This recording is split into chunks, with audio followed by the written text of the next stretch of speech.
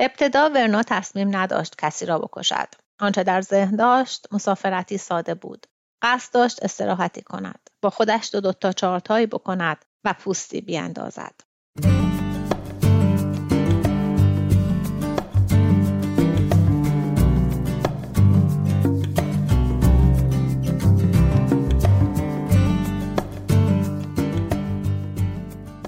سلام، من دنا فرهنگ هستم و این قسمت 31 پادکست سه نقطه است که در مهر ماه سال 1400 ضبط میشه. پادکست سه نقطه پادکستیه که توی هر قسمتش یه داستان کوتاه از یه نویسنده معروف میخونم و کمی در مورد داستان و نویسنده حرف میزنم. داستان این قسمت بستر سنگی، نوشته مارگارت اتووده.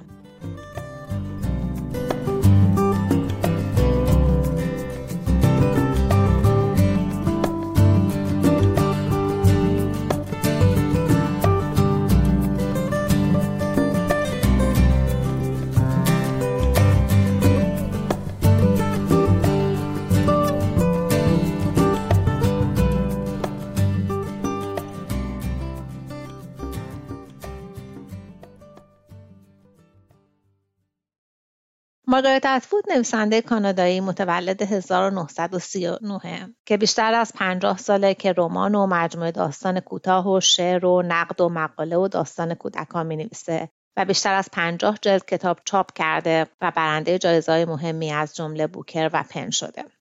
معروف‌ترین و جنجالی‌ترین رمان اتوود سرگذشت ندیم است که سریال پربیننده‌ای هم از روش ساخته شده. اتوود علاوه بر نویسندگی فعال محیط زیست هم هست و توی توییتر هم مرتب توییت میکنه. داستان‌های مارگارت اتوود درباره مسائل خیلی زیادی از جمله مذهب و خرافات، جنسیت و هویت و قدرت زبان و سیاست هستن. از مشخصه‌های اصلی داستاناش هم اینه که زنونه و فمینیستی هن و از گفتن واقعیت تفره نمیره و درباره مسائل انسانی مینویسه و ذات آدما رو زیر سوال میبره. توی بیشتر داستاناش سوالای فلسفی رو مطرح میکنه که از تجربه‌های مهم آدما هستن و از موضوعاتی میگه که از بین نمیرن و کهنه هم نمیشن. چیزایی که ما میبینیمشون ولی فهمیدنشون برامون آسون نیست. داستان بستر سنگی در نیویورکر چاپ شده در سال 2011 و بعدم در یه مجموعه با 9 تا داستان که اسم مجموعه هم بستر سنگیه.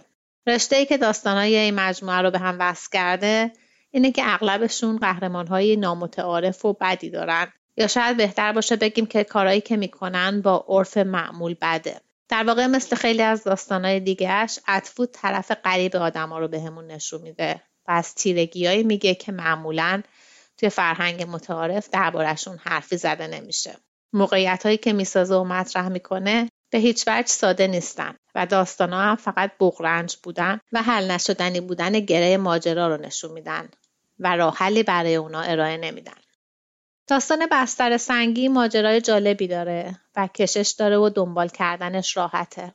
قهرمان داستان زن مسنی به اسم ورنا که با کشتی به یه مسافرت تفریحی میره و ما از همون جمله اول داستان میفهمیم که ورنا قراره تو این سفر کسی رو بکشه. در جریان نقل ماجرای این سفر ما از کل ماجرای زندگی ورنا سر در میاریم. این مجموعه رو شیرین احدزاده به فارسی ترجمه کرده و به اسم داماد یخزده منتشر شده که داماد یخزده اسم یکی دیگه از داستانای کتابه. ترجمه نسبتاً روونه ولی متاسفانه بدون غلط نیست و به هیچ وجه هم زیبایی متن اصلی و قلم اتوودو نداره. داستانو میخونم و بعد از شنیدن اون بیشتر در موردش حرف میزنم.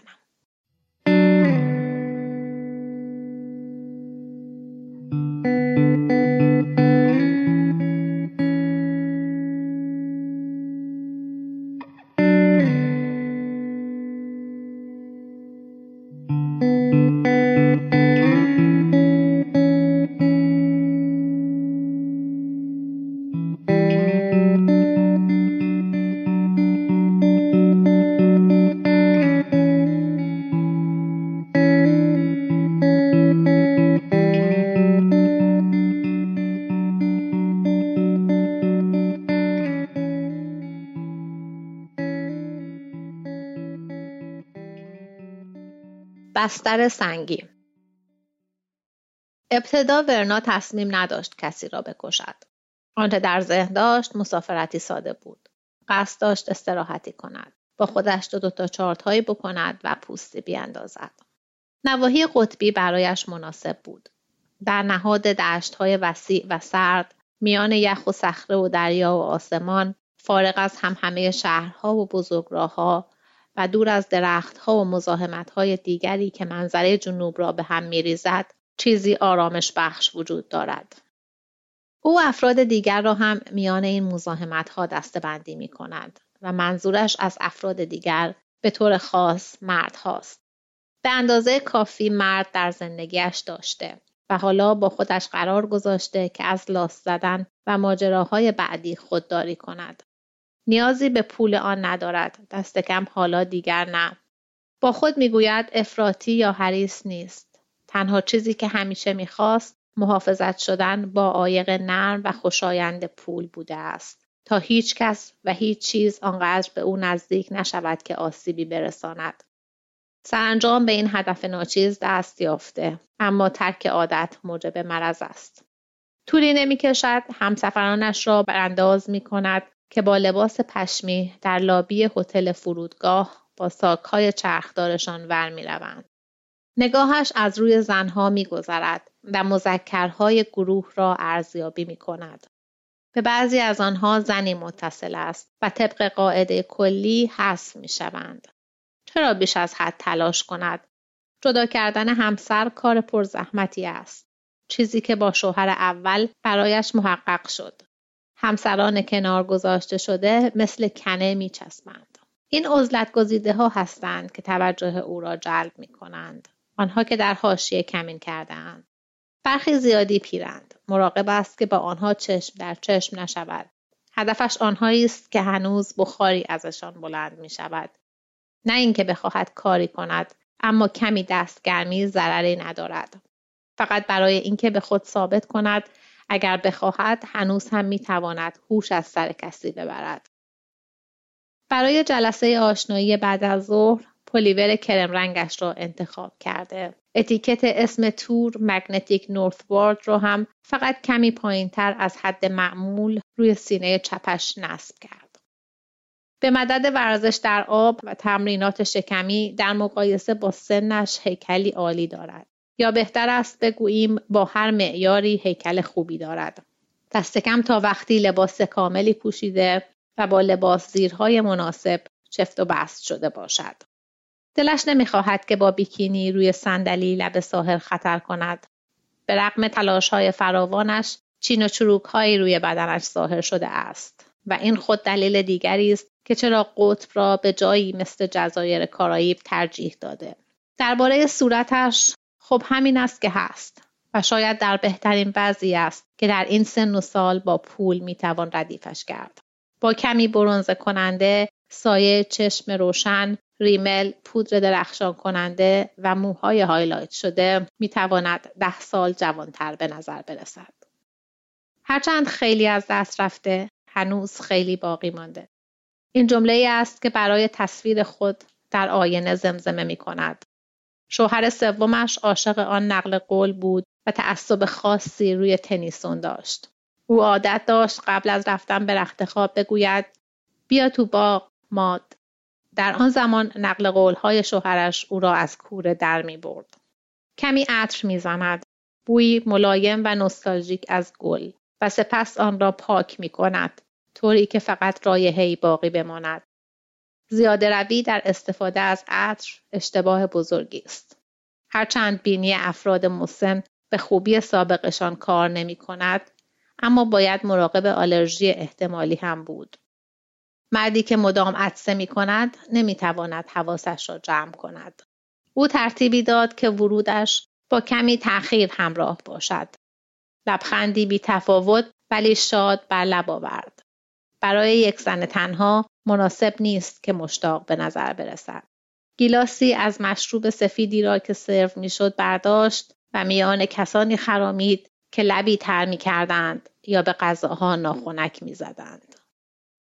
مردها حتما بازنشسته از حرفه‌های تخصصی هستند. دکتر، وکیل، مهندس یا کارگزار سهام. علاقه‌مند به اکتشاف نواحی شمالی، خرس‌های قطبی، باستانشناسی، پرنده، قایق‌های اسکیمویی، شاید حتی واکینگ‌ها یا پوشش گیاهی یا زمینشناسی.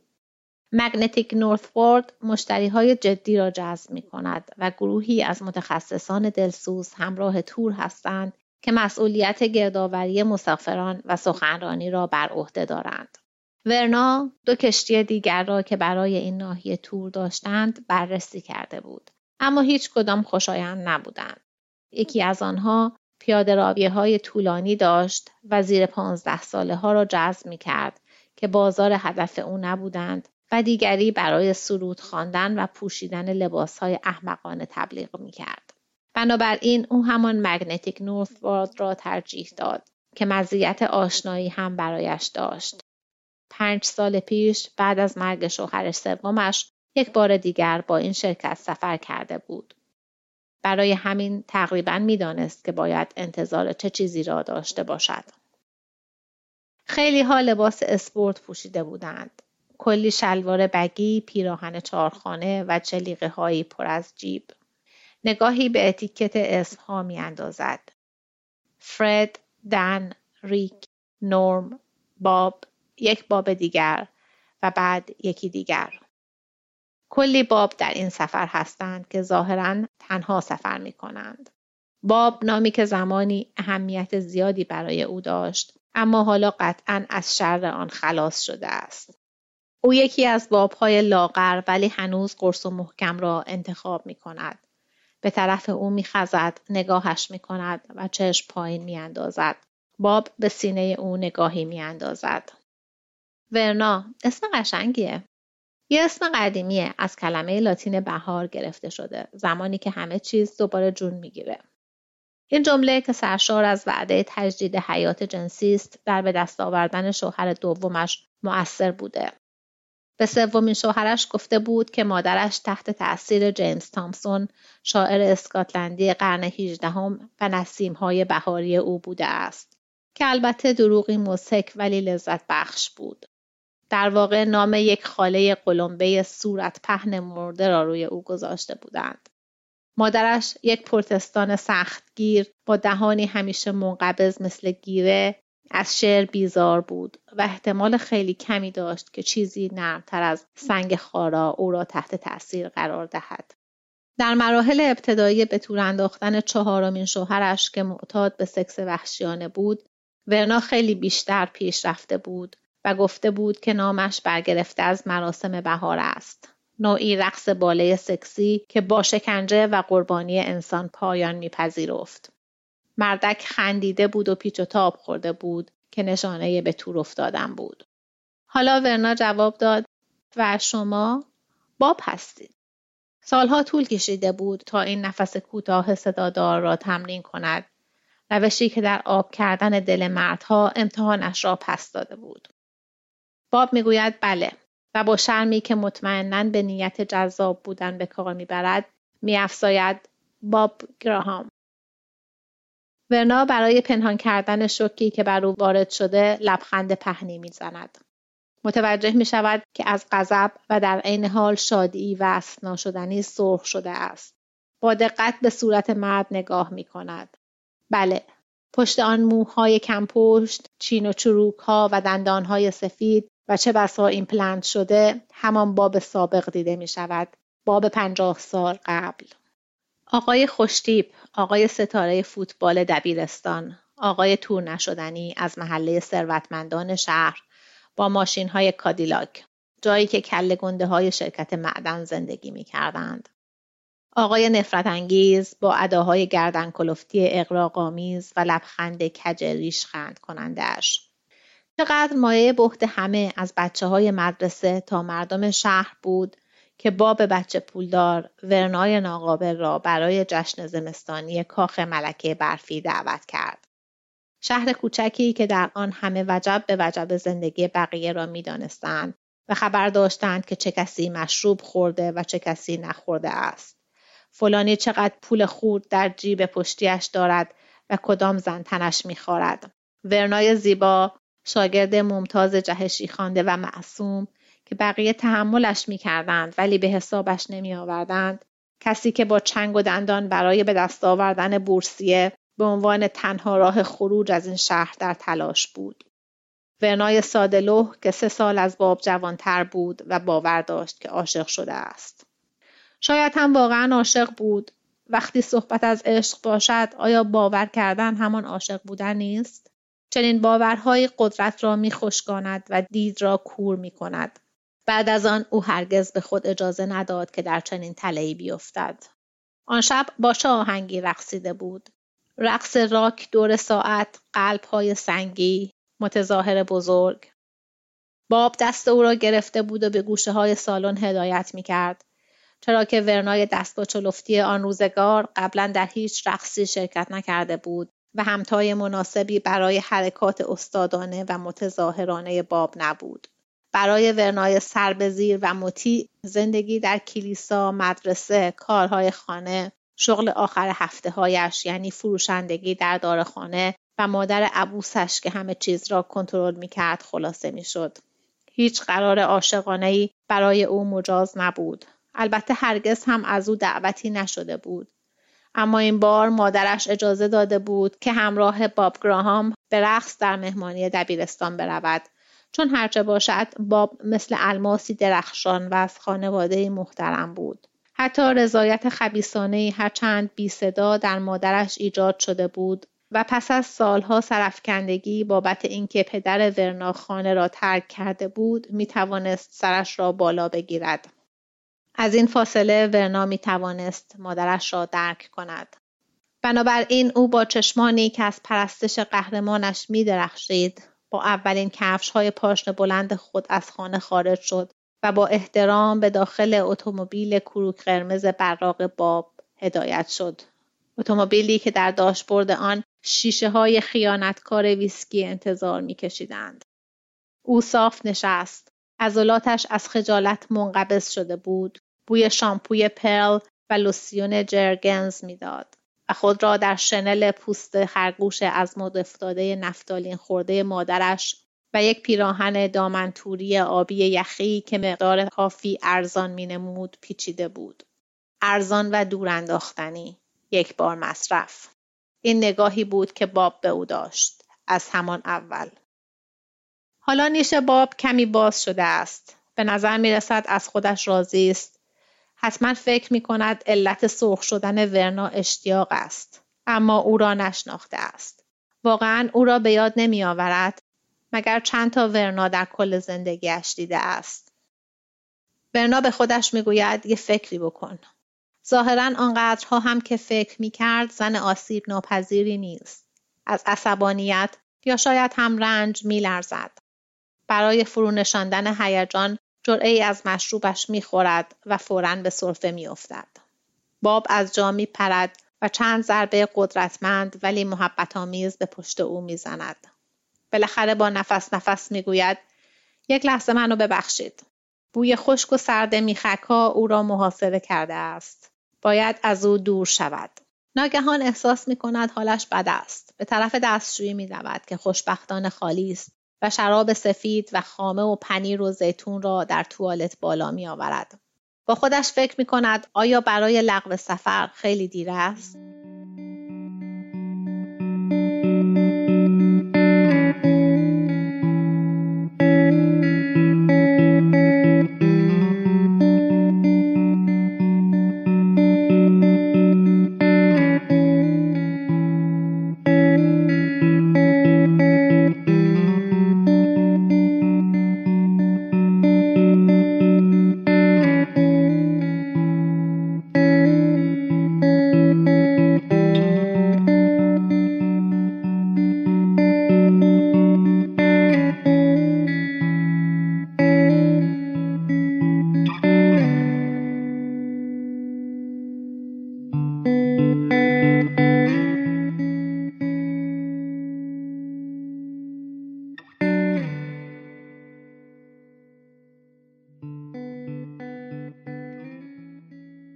ولی باز فکر می کند چرا باید دوباره از باب فرار کند.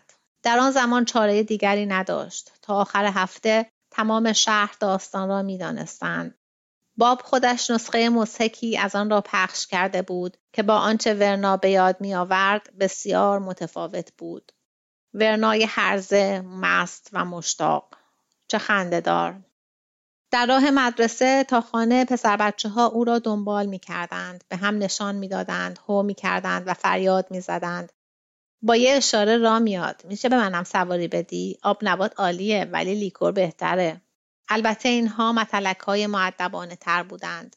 دخترها از او فاصله می گرفتند چون می ترسیدند که لکه این بی‌آبرویی، این ماجرای چرند مضحک دامن آنها را هم بگیرد. بعد مادرش وارد ماجرا شد. زیاد طولی نکشیده بود تا این رسوایی به حلقه زنان برسد. کلمات مختصری که از دهان گیره‌ای مادرش خارج شد مستقیم و واضح بود. ورنا با دستهای خودش گورش را کنده بود. نه، او فرصتی نداشت که به حال خودش دل بسوزاند. فقط باید آن را تحمل می کرد. نمی شد با چنین چیزی کنار آمد یا آن را فراموش کرد. چون یک گام اشتباه کافی است تا سقوط کنی. زندگی همین است. وقتی روشن شد که بدترین اتفاق ممکن افتاده است، مادرش برای ورنا یک بلیط اتوبوس خرید و او را به خانه مادران ازدواج نکرده تحت اداره کلیسا در خارج تورنتو فرستاد.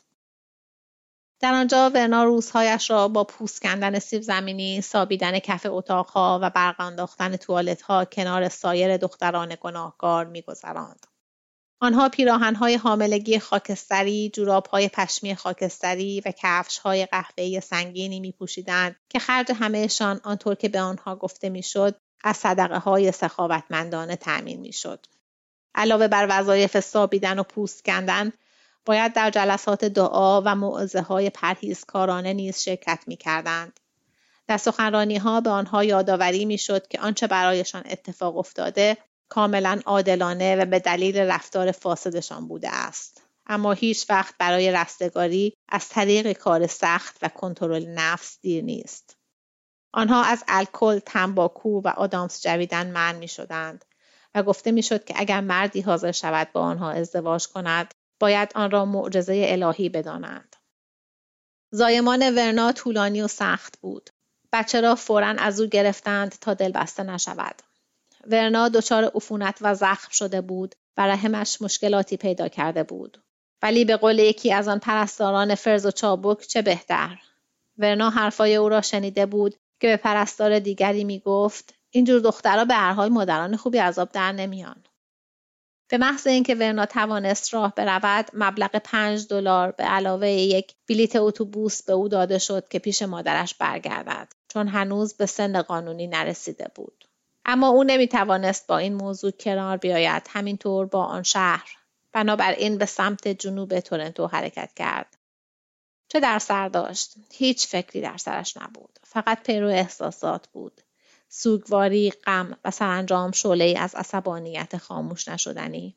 اگر همانقدر که دیگران فکر می‌کردند آشغال و بی‌ارزش بود، می‌توانست همانطور هم عمل کند و بین شیفت‌های پیش خدمتی و نظافت هتل دقیقاً همین کار را می‌کرد.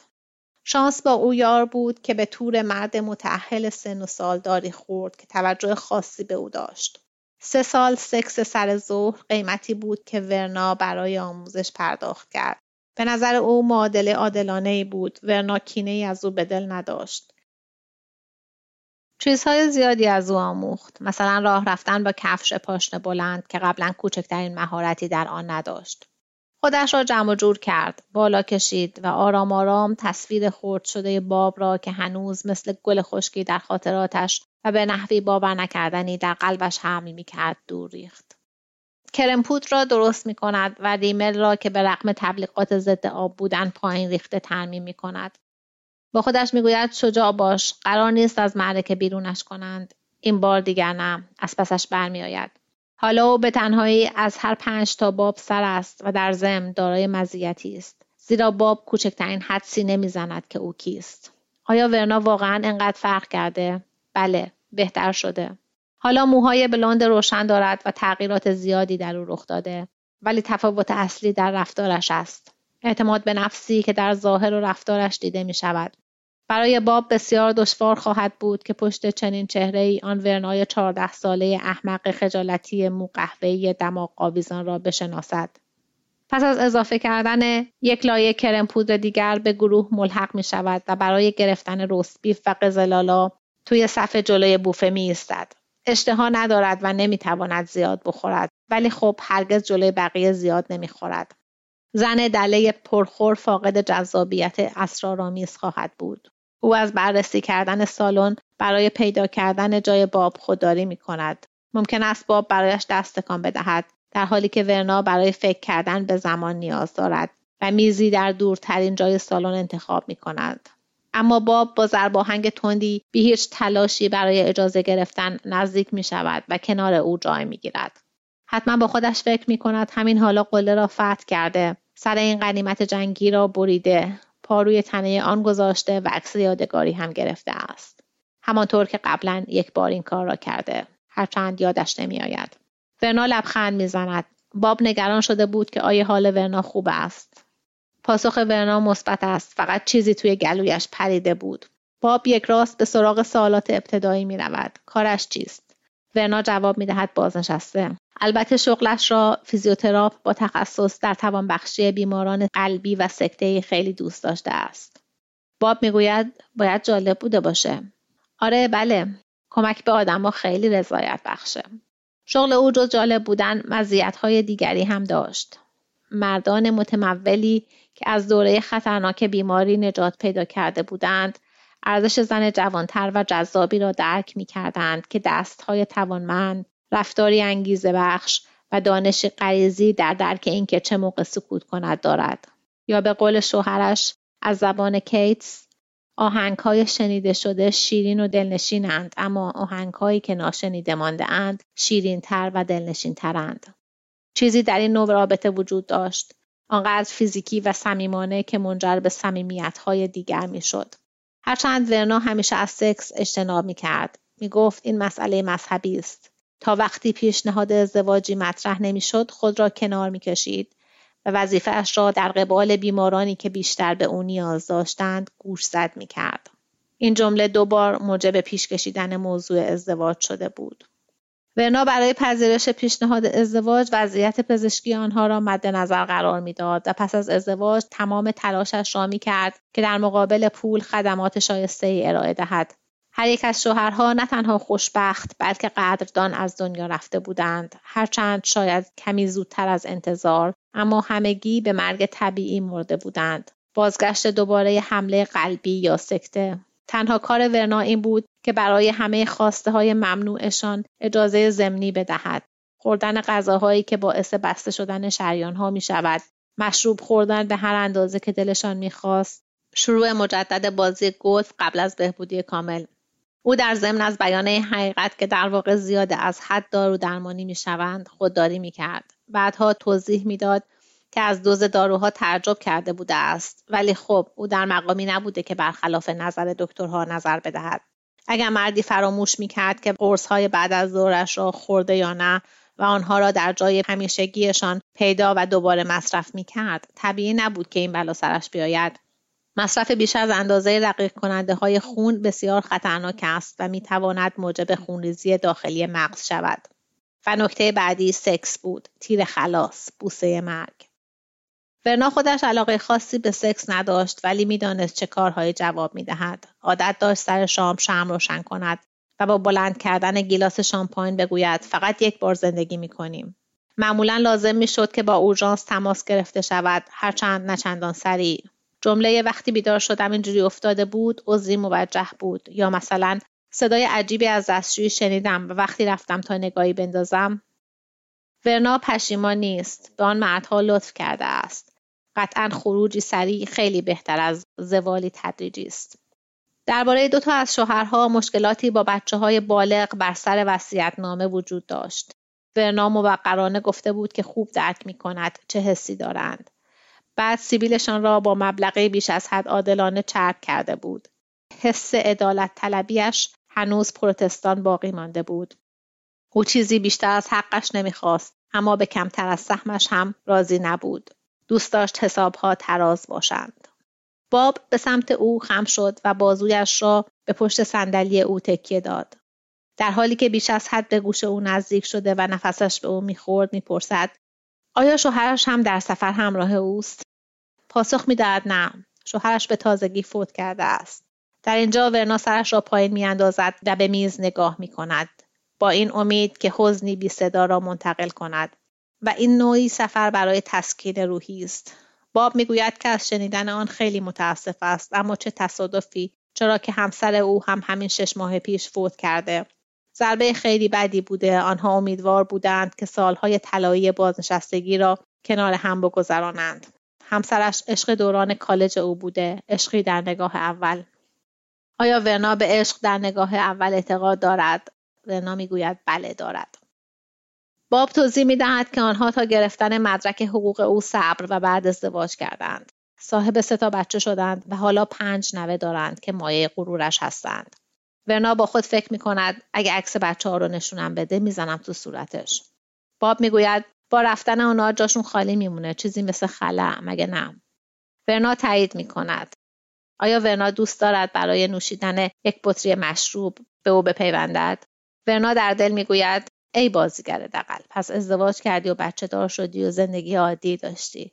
انگار نه انگار که هرگز اتفاقی افتاده، در حالی که من حالت تهوع به او دست میدهد. خوشحال میشم، اما بگذاریمش بر روی کشتی، اینطوری وقت بیشتری داریم. حرکت چشمها را دوباره اجرا میکند، لبخند میزند و از سر میز بلند میشود. حالا باید برم استراحتی بکنم که بعداً سرحال باشم. باب با لحن عاشق مآبانه میگوید اوه شما احتیاجی ندارید. مردک عوضی صندلی ورنا را برایش بیرون میکشد. سالها پیش چنین رفتار مؤدبانه‌ای به خرج نداده بود. در آن زمان رذل، خشن و سریع بود. اینها کلماتی بودند که شوهر سومش به نقل از هابز برای توصیف یک مرد طبیعی به کار میبرد. دختر امروزی میداند که باید به پلیس زنگ بزند. امروز کسی مثل باب فارغ از اینکه چه دروغ‌هایی بگوید به زندان می‌رود، زیرا ورنا به سن قانونی نرسیده بود. اما در آن زمان هیچ کلمه درستی برای این عمل وجود نداشت. تجاوز وقتی معنی داشت که روانپریشی از وسط بوته‌ها روی یک دختر پریده باشد، نه وقتی هم رقصت در مهمانی تو را با ماشین به جاده‌ای پرت در جنگلی کثیف در اطراف حلبی آباد معدنی برده باشد و دستور بدهد که مثل یک دختر خوب نوشیدنیت را بخوری و بعد لایه لایه لباسهایت را بدرد و لختت کند.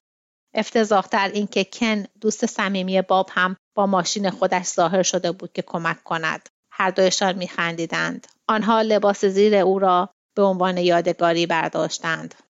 بعد باب در نیمه راه برگشت او را از ماشین به بیرون هل داده بود، به این دلیل که ورنا تمام راه گریه می‌کرد. باب گفت خفه شو یا پیاده برو خونه. ورنا خود را تصور می‌کند که لرزان و گیج و لنگان با پاهای لخت در کفش‌های پاشنه بلند آبی یخی کنار جاده یخزده پیش می‌رود و موضوع مسخره تحقیرآمیز دیگر این که سکسکه‌اش هم گرفته بود. آنچه در آن لحظه بیش از هر چیزی نگرانش کرده بود جوراب‌های نایلونیش بودند. جوراب‌هایش کجا بود؟ او با درآمد خود از کار در داروخانه آنها را خریده بود. حتما شوکه شده بوده است. آیا درست یادش بود؟ آیا باب لباس زیر او را روی سرش گذاشته بود و در برف رقصیده بود و بند جوراب‌ها دور کله‌اش مثل زنگولک‌های دلقک تکان می‌خوردند؟ چقدر ما قبل تاریخی! حالا دختری در وضعیت او حتما قرص می‌خورد یا بدون لحظه تأمل بچه را سقط می‌کند. چه احمقانه که این ماجرا باید همچنان عذابش بدهد. و بعد این کن بود، نه باب، که برای بردن او برگشت و با خشونت به او گفت تا سوار شود و او را به خانه رساند. دست کم او آنقدر وجدان داشت که شرمسار باشد. زیر لب گفت چیزی نگو و او هم چیزی نگفت. اما این سکوت او سودی به حالش نداشت. چرا او باید تنها کسی می بود که برای آن شب رنج بکشد؟ احمق بود، درست، ولی باب هم بدطینت بود و بدون دردسر یا پشیمانی قصر در رفت، در حالی که تمام زندگی ورنا را تباه کرده بود. ورنای آن روزها مرد و به جایش ورنای متفاوتی سبز شد، از رشد بازمانده، تغییر شکل یافته، له شده. این باب بود که به او آموخت فقط قوی ترها برنده می شوند و از ضعیف باید بهره کشی کرد. این باب بود که او را تبدیل به، چرا این کلمه را به زبان نیاوریم، تبدیل به یک قاتل کرد.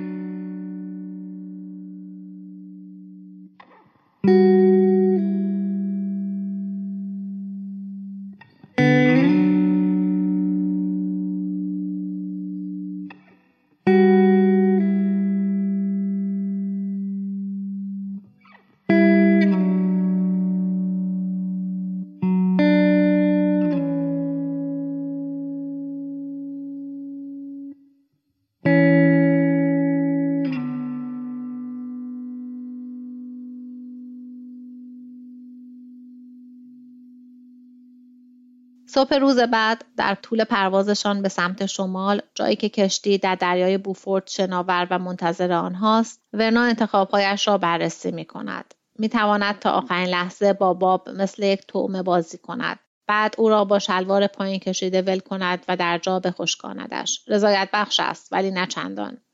می‌تواند در طول سفر از او دوری کند و موضوع را همان جایی که در 50 و چند سال گذشته بوده تصفیه نشده رها کند. یا می‌تواند او را بکشد. او درباره گزینه سوم با آرامشی عجیب نظریه پردازی می‌کند. فکر کنیم او بخواهد باب را به قتل برساند. چطور می‌تواند در طول سفر این کار را بکند که گیر نیفتد؟ فرمول دارو و سکس او زیادی آرام عمل می‌کند و ممکن است اصلاً عمل نکند، چون به نظر نمی‌آید باب به بیماری دچار باشد.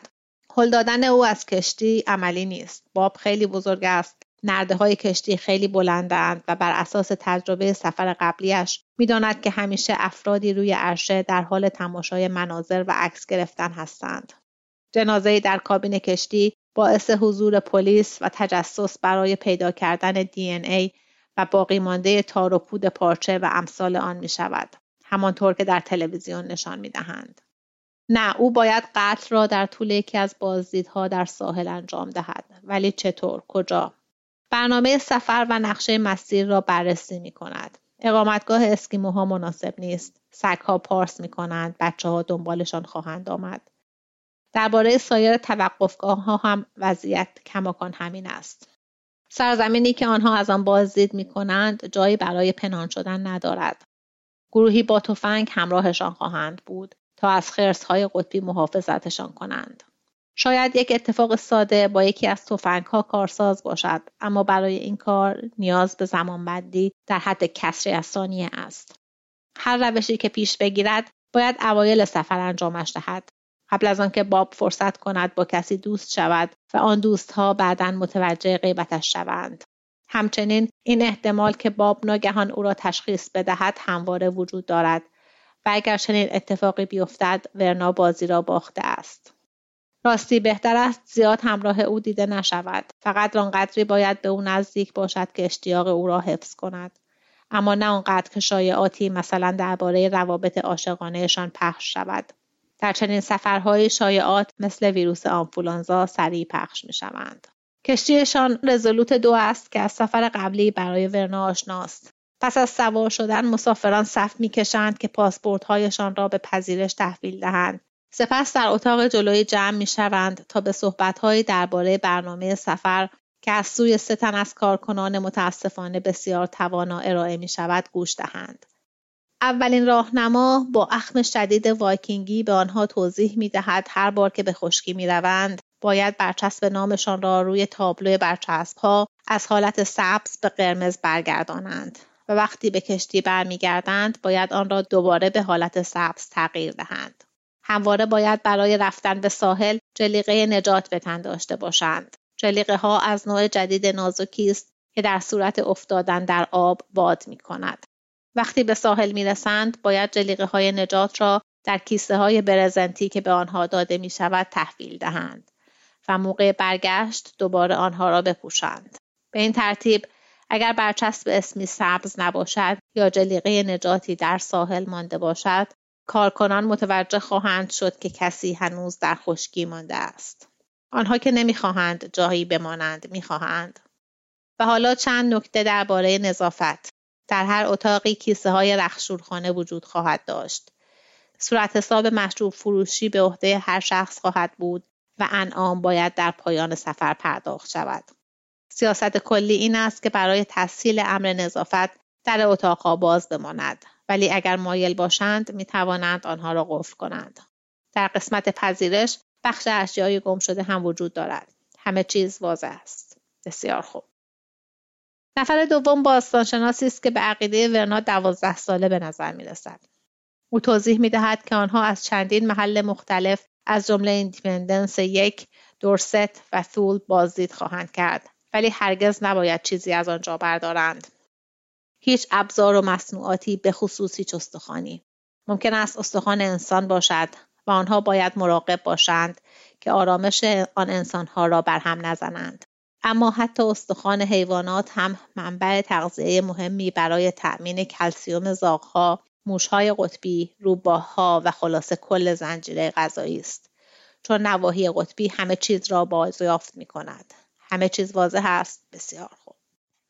و حالا نفر سوم، مرد خوشتیپی با موهای تراشیده که شبیه مربی‌های خصوصی است. چند کلمه‌ای درباره اسلحه صحبت می‌کند. وجود اسلحه ضروری است چون خرس‌های قطبی از آدم‌ها نمی‌ترسند.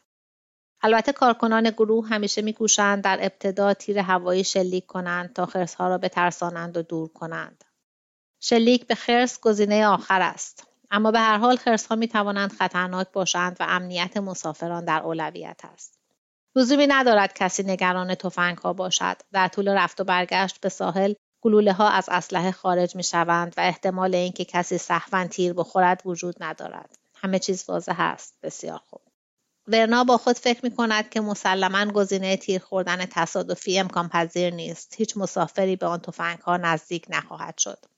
پس از نهار درباره گراز دریایی سخنرانی می‌شود. شایعاتی درباره گراز دریایی رزلی وجود دارد که فوک‌ها را شکار می‌کند. با دندان‌های نیشش آنها را سوراخ می‌کند و سپس با دهان قویش چربیشان را می‌مکد.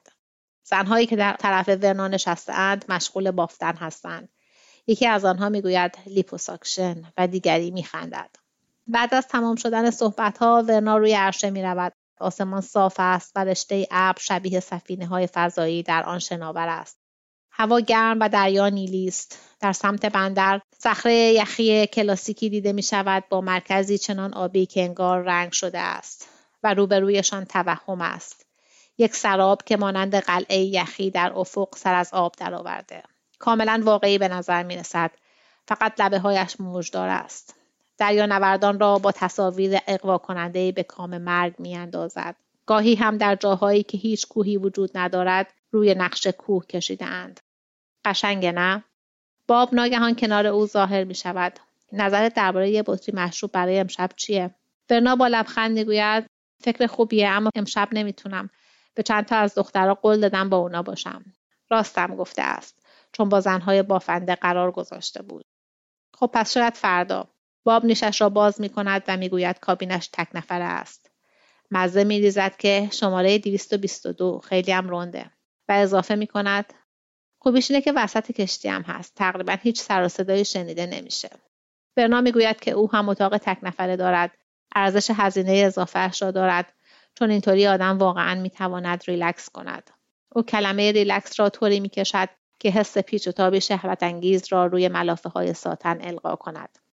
بعد از شام موقع چرخ زدن اطراف کشتی ورنا با نظری به تابلوی برچسب‌های نام جای برچسب باب را پیدا می‌کند که تقریباً نزدیک محل نام خودش است. سپس یک جفت دستکش ارزان از غرفه هدیه فروشی می‌خرد.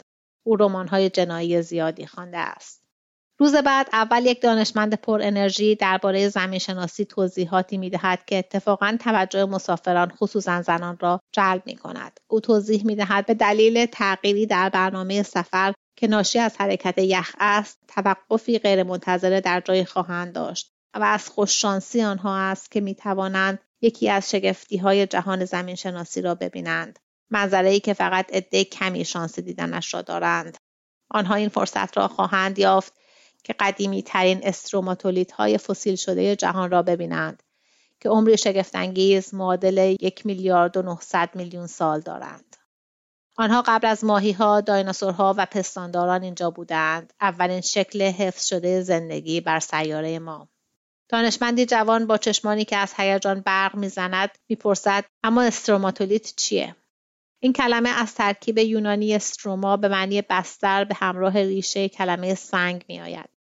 بستر سنگی، نازبالش فسیل شده متشکل از جلبک‌های آبی سبزی که لایه لایه روی هم انباشته شده و تپه یا گنبدی را تشکیل داده‌اند.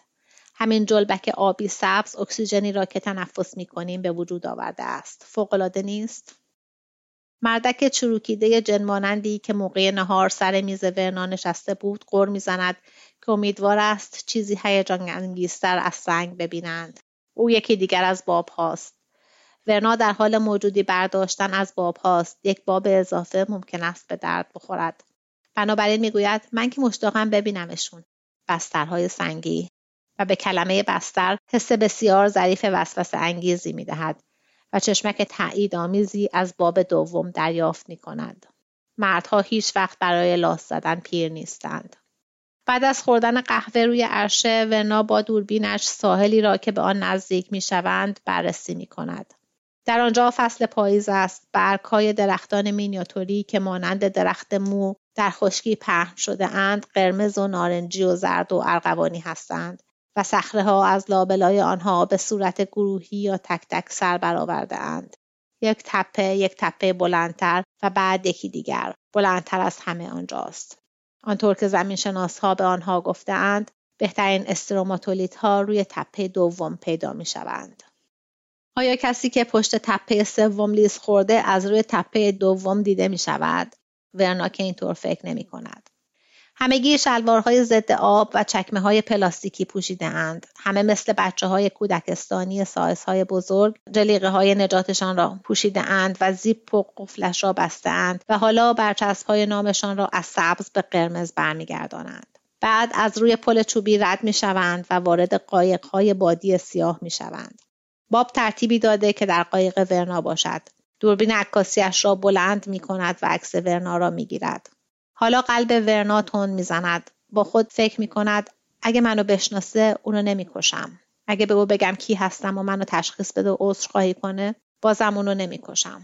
این دو فرصت فرار خیلی بیشتر از فرصت‌هایی است که باب به او داد. این به معنی چشم پوشی از مزیت غافلگیری است، حرکتی که میتواند خطرناک باشد چون باب خیلی بزرگتر از اوست، اما ورنا میخواهد انصاف را رعایت کند. آنها پیاده شده و جلیقه‌های نجات و کفش‌های لاستیکیشان را درآورده‌اند. در حال بستن بندهای چکمه‌های کوهنوردیشان هستند. ورنا به باب نزدیک و متوجه می‌شود که زحمت پوشیدن چکمه‌های لاستیکی را به خود نداده است. باب کلاه بیسبال قرمزی روی سرش دارد و وقتی ورنا نگاهش می‌کند آن را به عقب می‌چرخاند. حالا همه پراکنده می‌شوند، بعضی کنار ساحل می‌مانند، بعضی دیگر بالای تپه اول می‌روند. زمینشناس با چکشش آنجا ایستاده است و از همین حالا گروهی پر سر و صدا دورش جمع شده اند. او ژست سخنرانی گرفته است. لطفاً کسی هیچ یک از استروماتولیت‌ها را برای خودش بر ندارد، اما کشتی اجازه جمع‌آوری نمونه دارد. بنابراین اگر کسی قطعه ممتازی پیدا کرد، علل خصوص قطعه‌ای که دارای برش مقطعی باشد، اول به او نشان بدهد. در صورت تایید شدن آن را روی میز قطع سنگ‌ها که روی عرشه برپا خواهد شد قرار خواهند داد تا همه بتوانند ببینند. برای کسانی که شاید نخواهند به تپه دوم سر بزنند، اینجا چند نمونه نشان داده شده است. سرها پایین می رود و دوربین‌ها بالا می آید. ورنا با خود فکر می کند عالی است، هرچه حواسا بیشتر پرت شود بهتر است. بیان که نگاه کند حس می کند باب نزدیک اوست.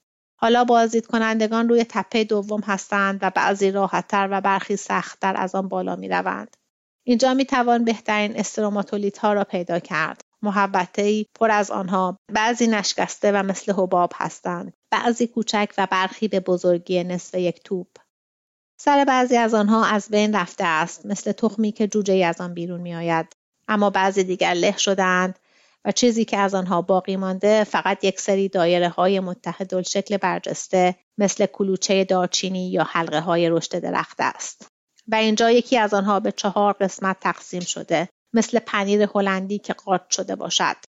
ورنا یکی از 4 قارچ را برمی‌دارد، لایه‌ها را بررسی می‌کند. هر سال سیاه، خاکستری، سیاه، خاکستری، سیاه و در ته آن هسته بی‌شکل و شمایل. این تکه سنگ سنگین و لبه‌های آن تیز است. ورنا آن را بلند می‌کند و داخل کوله پشتیش می‌گذارد. و در این لحظه باب انگار که احضار شده باشد آرام آرام مثل زامبی از تپه بالا می‌آید و به سمت او می‌رود. باب ژاکتش را درآورده و آن را زیر بندهای کوله پشتی جا داده است. نفسش بند آمده. ورنا لحظه‌ای به رحم می‌آید. سنی از او گذشته، شکسته شده است. آیا ورنا نباید گذشته‌ها را در همان گذشته رها کند؟ مردها همینند که هستند، مگر نه اینکه همه آنها در آن سن فقط بنده هورمون‌های جنسیشان هستند. چرا یک آدم باید بر اساس کاری قضاوت شود که زمانی دیگر که انگار قرن‌ها پیش بوده انجام داده است؟ زاغی بالای سرشان پرواز می‌کند و چرخ می‌زند. آیا این نشانه است؟ آیا منتظر چیزی است؟ ورنا به خود نگاه می کند و پیرزنی را می بیند. باید رو راست بود. او هم حالا پیرزنی است. در مرز به قتل رساندن مردی حتی پیرتر از خود به دلیل عصبانیتی که از همین حالا در گذر زمان در حال محو شدن است. احمقانه است، شیطانی است. عادی است. این همان چیزی است که در زندگی اتفاق می افتد. باب میگوید چه روز قشنگیه. خیلی خوبه که فرصتی شده آدم پاشو تکونی بده. همینطوره. ورنا این را میگوید و به سمت دیگر تپه دوم میرود. شاید اون طرف چیزهای بهتری باشد، ولی به ما گفتن که اونقدر دور و خارج از دید نریم، نه؟ باب خنده سر میدهد به این معنی که قانون برای بچه هاست و میگوید پولشو دادیم. حتی اختیار عمل را به دست میگیرد و جلوتر حرکت میکند. از تپه سوم بالا نمیرود، بلکه آن را دور میزند و پشتش میرود. او هم دوست دارد خارج از دید باشد. تفنگدار روی تپه دوم در حال فریاد زدن بر سر افرادی است که از مسیر خارج شده‌اند و به سمت چپ رفته‌اند و پشتش به آن دوست. چند قدم دیگر پیش می‌روند و ورنا از روی شانه‌اش نگاهی به عقب می‌اندازد. نمی‌تواند کسی را ببیند، پس کسی هم نمی‌تواند او را ببیند.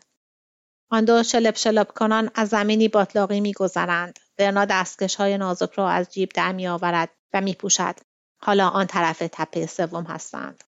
باب با دست بر صخره کنار خود می‌کوبد و با اشاره به ورنا می‌گوید بیا اینجا. کوله پشتی کنارش است.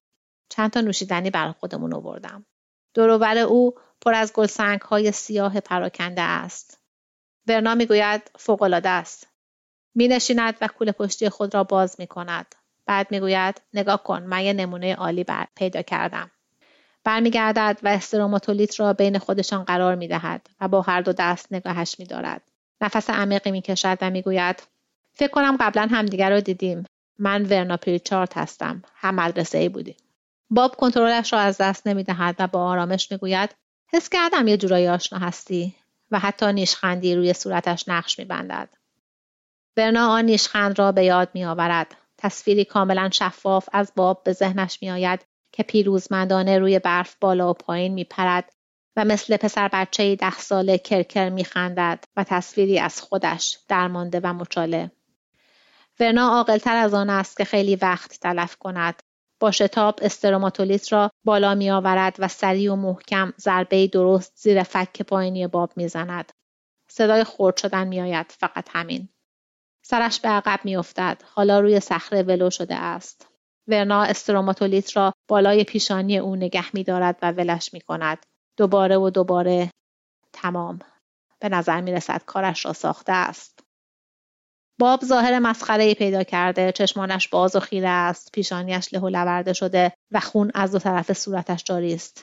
ورنا می‌گوید چه کثافتکاری کردی. قیافش خنده‌دار شده. بنابراین ورنا می‌خندد. همانطور که حدس می‌زد دندانهای جلو ایمپلنت شده است. لحظه صبر می‌کند تا نفسش منظم شود. بعد استروماتولیت را با احتیاط برمی‌دارد، جوری که لباس یا حتی دستکش خونی نشود و آن را داخل حوضچه آب باتلاقی می‌اندازد. کلاه بیسبال باب افتاده است. آن را به همراه ژاکتش داخل کوله پشتی خود می‌گذارد. کوله پشتی باب را خالی می‌کند. به جز یک دوربین، یک جفت دستکش پشمی، شال گردن و 6 بطری مینیاتوری اسکاچ چیزی داخلش نیست. چه امیدواری ترحم‌انگیزی. کوله پشتی را لوله می‌کند و داخل کوله پشتی خود قرار می‌دهد. دوربین را هم برمی‌دارد تا بعداً داخل دریا پرتش کند. بعد استروماتولیت را با شال خود پاک و با دقت بررسی می‌کند تا مطمئن شود که خون رویت شدنی روی آن وجود نداشته باشد. در نهایت آن را هم در کوله‌اش جا می‌دهد. او باب را به زاغ‌ها و موش‌های قطبی و بقیه زنجیره غذایی می‌سپارد. سپس برمیگردد، تپه سوم را دور می‌زند و ژاکتش را مرتب می‌کند. هر کس او را ببیند فکر می‌کند که رفته بوده پشت تپه دستشویی. خیلی وقتها در بازدید از ساحل مردم اینطور غیبشان می‌زند، اما هیچ کس حتی به او نگاه هم نمی‌کند.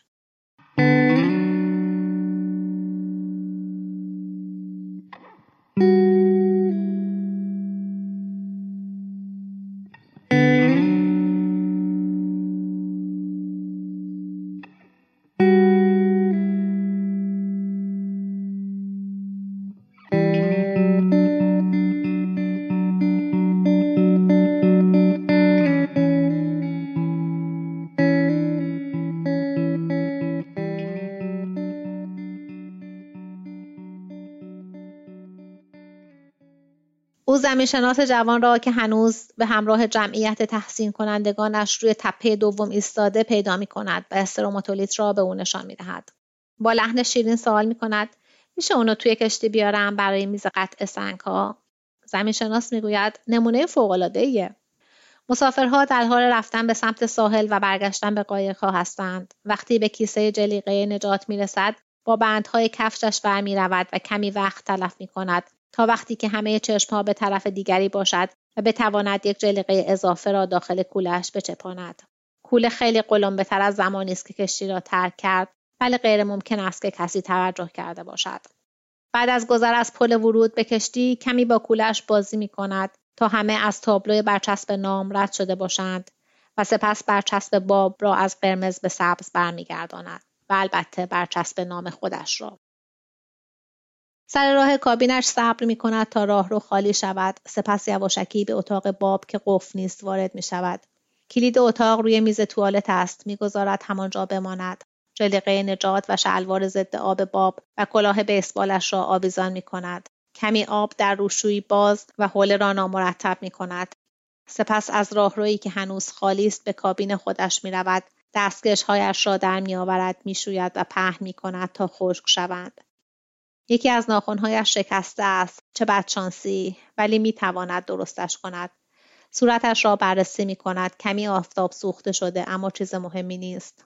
برای شام لباس صورتی می پوشد و سعی می کند که با باب دوم که میل و رغبت متقابلی نشان می دهد لاس بزند. اما قطعاً بیش از آن فرتوت است که بتواند گزینه جدی باشد. حالا سطح آدرنالین خونش پایین آمده است. گفته شده در صورت دیده شدن شفق شمالی به آنها اعلام خواهد شد. اما ورنا تصمیم ندارد بیدار شود. تا اینجای کار قصر در رفته. تنها کاری که باید بکند حفظ توهم حضور باب است. متعهدانه برگرداندن برچسب نام از سبز به قرمز و از قرمز به سبز. باب اشیایی را در اتاقش جابجا خواهد کرد. از کیسه لباس بژ چهارخانه‌اش لباسهای مختلفی خواهد پوشید. در رخت خوابش میخوابد، دوش میگیرد و حوله ها را روی زمین میاندازد. کارت دعوتی دوستانه برای شام دریافت خواهد کرد. کارتی که بعداً به آرامی زیر دره یکی دیگر از بابها ظاهر خواهد شد و هیچ کس به این جایگزینی توجهی نخواهد کرد.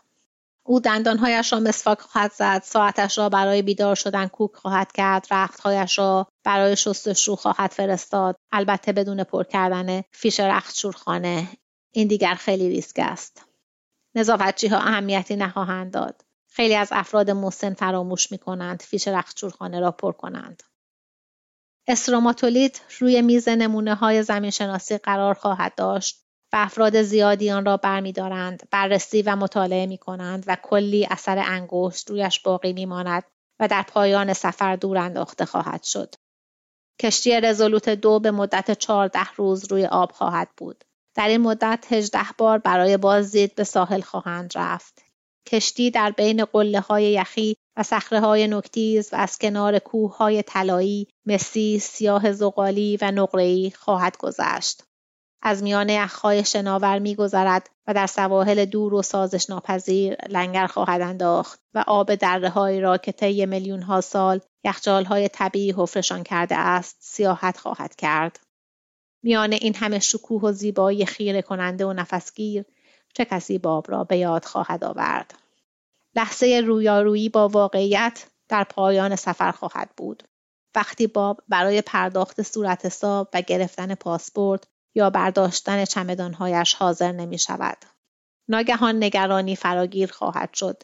کارکنان جلسه ترتیب خواهند داد، البته پشت درهای بسته، برای اینکه مسافران را مشوش نکنند. و سرانجام این خبر به اطلاع همه خواهد رسید.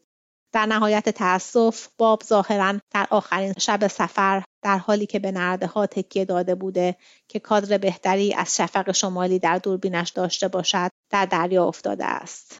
این تنها احتمال ممکن است. و در همین هنگام مسافران و از جمله ورنا به اطراف کشور پراکنده شدند. البته اگر ورنا توانسته باشد ماجرا را جمع و جور کند. آیا خواهد توانست؟ او باید بیش از این به این موضوع اهمیت بدهد. باید آن را مبارزه‌ای هیجان انگیز بداند. اما در حال حاضر فقط حس تهی بودن و کمی خستگی دارد. هرچند در آرامش و وضعیت امن است. آرامش خاطر بعد از صرف تمام احساسات. نقل قولی که شوهر سومش عادت داشت بعد از سکس به نحوی منزجر کننده بیان کند. در دوره ویکتوریا همیشه سکس و مرگ کنار هم می آمدند. راستی این نقل قول از کدام شاعر بود؟ کیتس، تنیسون؟ حافظش به خوبی قدیم نیست، اما بعدها جزئیات را به یاد خواهد آورد.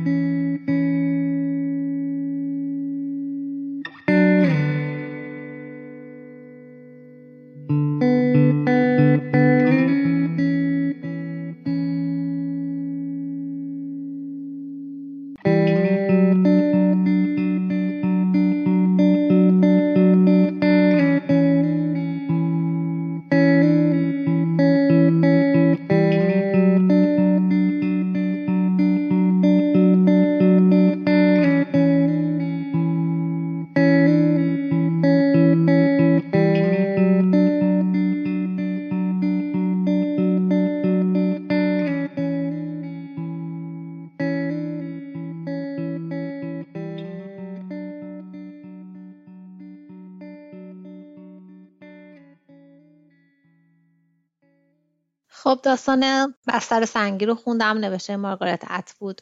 همونطور که شنیدید زبون داستان روونه و راحت خونده میشه، هرچند یکم طولانی بود. لحن داستان نه غمگینه نه شاد که با زمینه داستان که منطقه زیبای قطبیه که سفر دریایی داستان به اونجاست هم تطابق داره. با اینکه همون اول داستان نویسنده میگه که قراره توی داستان قتلی اتفاق بیفته، ولی معلومه که نخواسته داستان غمگین یا تیره‌ای بنویسه. ورنا بعد از مرگ آخرین شوهرش برای تغییر آب و هوا میره سفر دریایی. یکی از مسافرای کشتی باب، مردیه که وقتی ورنا جوون بوده 55 سال قبل از این سفر دریایی باهاش بیرون رفته و بهش تجاوز کرده. ورنا بعد از اون تجاوز حامله شده، فرستادنش یه جایی که بی سر و صدا بچه‌شو به دنیا بیاره و بچه‌ش هم ازش گرفتن. در اثر اون زایمان رحمش هم عفونت کرده و هیچ وقت دیگه نتونسته بچه دار بشه. کل زندگیش تحت تاثیر این ماجرا قرار گرفته. هرچند که ورنا یاد گرفته که از جذابیتش برای پیشرفت استفاده کنه و شرایط مالی خوبی برای خودش فراهم کرده. فیزیوتراپ شده و توی کارش به مردهای پیر پولدار نزدیک می شده، باهاشون ازدواج می کرده و با اینکه مستقیما اونا رو نمی کشته اما مرگشون رو جلو انداخته و وارث اموالشون شده. با اینکه توی عمرش با مردای زیادی ارتباط داشته، از مردها فقط به عنوان وسیله استفاده کرده و احتمالاً زندگی شاد و رابطه راضی کننده نداشته. در واقع باب توی نوجوانی طوری ورنا رو نابود کرده که با اینکه چند بار ازدواج کرده هرگز نتونسته رابطه خوشایندی با شوهرش برقرار کنه. هرچند معلوم هم نیست که چقدر از ضربه‌ای که ورنا خورده تقصیر باب بوده، چون اینجوری که به نظر میرسه زندگی ورنا مشکلات دیگه‌ای هم از همون بچگی داشته. پدرش مادرش رو ول کرده بوده و مادرش هم با وجود تلاشی که برای بزرگ کردن بچه‌ها می‌کرده مسیحی سختگیری بوده و انگار مهر و محبت چندانی به ورنا نداشته. ورنای حامله رو میفرسته یه جایی که بچه رو یواشکی دنیا بیاره و بعدم خودش با اتوبوس برگرده و ورنا هم برنمیگرده به اون شهر کوچیکی که همه باهاش رفتار بدی داشتن بعد از اون ماجرای تجاوز. ورنای بزرگسال اما خودش رو به شکل یه آدم دیگه خلق کرده و سعی کرده که مظلوم نباشه و اجازه نده کسی دوباره اون بلایی رو که باب سرش آورده سرش بیاره، چون فهمیده که دنیا پر از بابه. این ورنای جدید اما آدم خوبی نیست و کارهای بدی ازش سر زده و ما باید این موجود جدید رو به خاطر گذشتش ببخشیم یا دست کم درکش کنیم. باب ولی ورنا رو اصلا یادش نمیاد. اون ماجرای تجاوز هیچ تأثیری تو زندگیش نداشته و ظاهراً زندگی زناشویی طولانی و موفقی داشته و الان اونم زنش مرده و اومده به سفر دریایی. ورنا که رمان‌های جنایی زیادی خونده، خونسردانه نقشه ماهرانه‌ای برای سربنیز کردن باب میکشه. به نظر خودش برای این کارش توجیه خوبی داره و داره انتقام بلایی که باب توی نوجوانی سرش آورده رو میگیره. وقتی که از کشتی پیاده میشن نقشه رو اجرا میکنه و به نظر میرسه که توی اجرای قتل خیلی خشنش هم موفق میشه. البته این سوال که آیا ورنا گیر میفته یا میتونه قصر در بره و به مجازات عملش نرسه توی داستان جواب داده نمیشه. اتوود گفته که فکر این داستان موقع یه سفر دریایی توی کانادا و به عنوان سرگرمی برای همسفراش آغاز شده. یکی از همسفراش نقشه‌ای با جزئیات کامل طراحی کرده که چطور میشه توی اون سفر کسی به قتل رسوند و گیر نیفتاد. و از اونجایی که همه مسافرها مخصوصا آقایون باب علاقه‌مند بودن که بدونن که آخر ماجرا چی میشه، اتوود داستان رو نوشته. با این نقشه داستانی احتمال اینکه کسی از چون و چرای ماجرای قتل باب سر در بیاره خیلی کمه، هرچند که داستانهای اتوود معمولاً به خوبی و خوشی تموم نمیشن. توی تمام داستانهای اتوود لایه‌های زیادی هست که اجازه میده خواننده‌ها بسته به درک خودشون لذت ببرن و معنی‌های عمیق‌تری توی داستان پیدا کنن. این داستان هم نشونه‌هایی داره که در اون لایه‌های عمیق‌تر از ماجرای قتلی به خاطر انتقام هست و میشه این داستان بهانه‌ای برای فکر کردن به سوال‌های فلسفی درباره عدالت و اخلاقیات باشه. در یه سطح داستان یه زن مسن به شکلی که حتی یکم نیمه کمدیه انتقام اتفاقی رو که توی نوجوانی سرش اومده میگیره. اما ماجرا میتونه خیلی جدی‌تر از این باشه وقتی که به درست یا غلط بودن و بیرحمانه یا عادلانه بودن کارهای ورنا و باب فکر کنیم. از همون اول داستان با این سوال روبرو هستیم که اگه ورنا بابو بکشه کار بدیه یا نه. و وقتی که ورنا بابو میکشه ما که مبهوت مهارتش توی اجرای نقشه هستیم، با اینکه میدونیم آدم کشتن اشتباهه، سختی که به راحتی در موردش قضاوت کنیم. سوالی که پیش میاد اینه که آیا شرایطی وجود داره که انتقام فردی عادلانه باشه یا همیشه باید اجرای عدالت رو به دستگاه دادگستری و سیستم‌های قضایی سپرد؟ داستانو میشه به شکل یه داستان فمینیستی هم خوند که یکی از تم‌های اصلی داستان‌های اتووده. زنی که مردی داغونش کرده هرگز از شر اون ماجرا خلاص نشده و مرد که بی‌اعتنا به عمل وحشتناکش زندگی راحتی داشته حقشه که این بلا سرش بیاد. ولی با اینکه ورنا قربانیه، شخصیت معصومی نیست و به جای اینکه زخمشو درمان کنه تمام عمرش نه تنها از باب بلکه از مردای بیگناه دیگه هم انتقام گرفته. کارهایی که ورنا کرده و میکنه با معیارهای متعارف اشتباهن و اینکه ما چه قضاوتی در مورد کارش بکنیم به عهده هر خواننده است. از اون طرف برعکس باب انگار آدم خوب یا دست کم معمولی از کار در اومده. حتی ورنا هم پیش خودش میگه حالا که این همه از اون ماجرا گذشته دیگه چندان اهمیتی نداره و اگه باب اونو یادش بیاد یا معذرت خواهی کنه حاضره ببخشدش. اما باب کاری که با ورنا کرده براش کاملا بی اهمیت بوده و هیچ وقت به اینکه چه بلایی سر ورنا آورده فکر نکرده و به معذرت خواهی فکرم نمیکنه. برای همینم در عین مجرم بودن میشه باهاش احساس همدردی کرد که توی پیری به خاطر کاری که توی نوجوانی ندونسته و بدون توجه به عواقب اون کرده کشته میشه. اسم داستان بستر سنگی از سنگ استروماتولید گرفته شده. استروماتولید اسم یونانی سنگ به معنی بستر یا دوشک سنگی. استروماتولیدها لایه لایه از جلبک‌های فسیل شده درست شدن، مثل شخصیت ورنا و کل داستان که لایه‌های مختلفی دارن. در عین حال لایه لایه هایی که بستر سنگی ازش درست میشن جلبک‌هایی هستن که اکسیژن زمین رو تولید کردن. جایی که کشتی ورنا میره و محل قتل باب میشه پر از این سنگاست و ورنا هم با یکی از همین سنگا باب رو میکشه.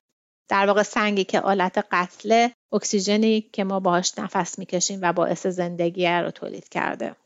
اینکه اتوود اسم این سنگ رو برای داستان و کتاب انتخاب کرده نشونه اینه که میخواسته ما به اهمیت این اسم و سمبولیک بودن اون توجه کنیم و به فکر بیفتیم که این بستر سنگی که مولد حیاته و در عین حال آلت قتل نشونه چی میتونه باشه.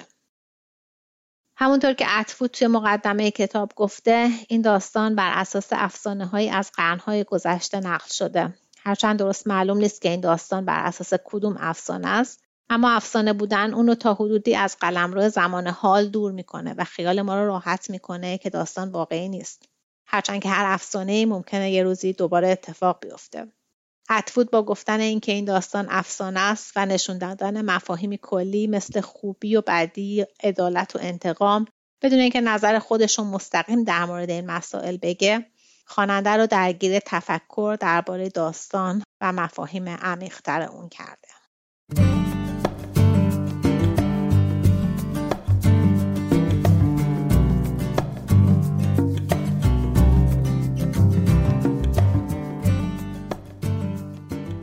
امیدوارم که از شنیدن این داستان لذت برده باشید. از اینکه داستان رو با من گوش کردید ممنونم و هم مثل همیشه از شنیدن نظرات و پیشنهاداتتون خوشحال میشم. تا یه فرصت دیگه و یه داستان دیگه خوش و سلامت باشید.